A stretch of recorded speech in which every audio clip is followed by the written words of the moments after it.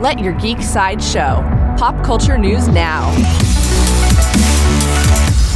Hi, this is Andrew, and here are your pop culture headlines. New from HBO. HBO Max released a new promotion for their upcoming series adaptation of the video game The Last of Us.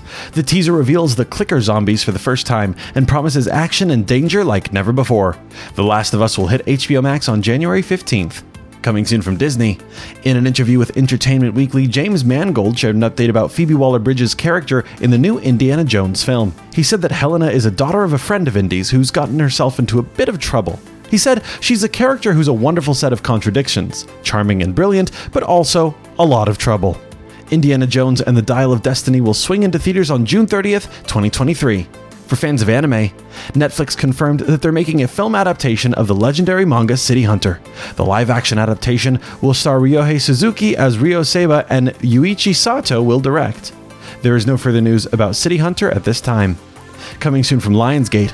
In an interview with Total Film, Chad Stahelski shared an update about John Wick Chapter 4. He said that the film has a very Japanese theme to it about friendship and the art of living. John Wick Chapter 4 will shoot into theaters on March 24th, 2023.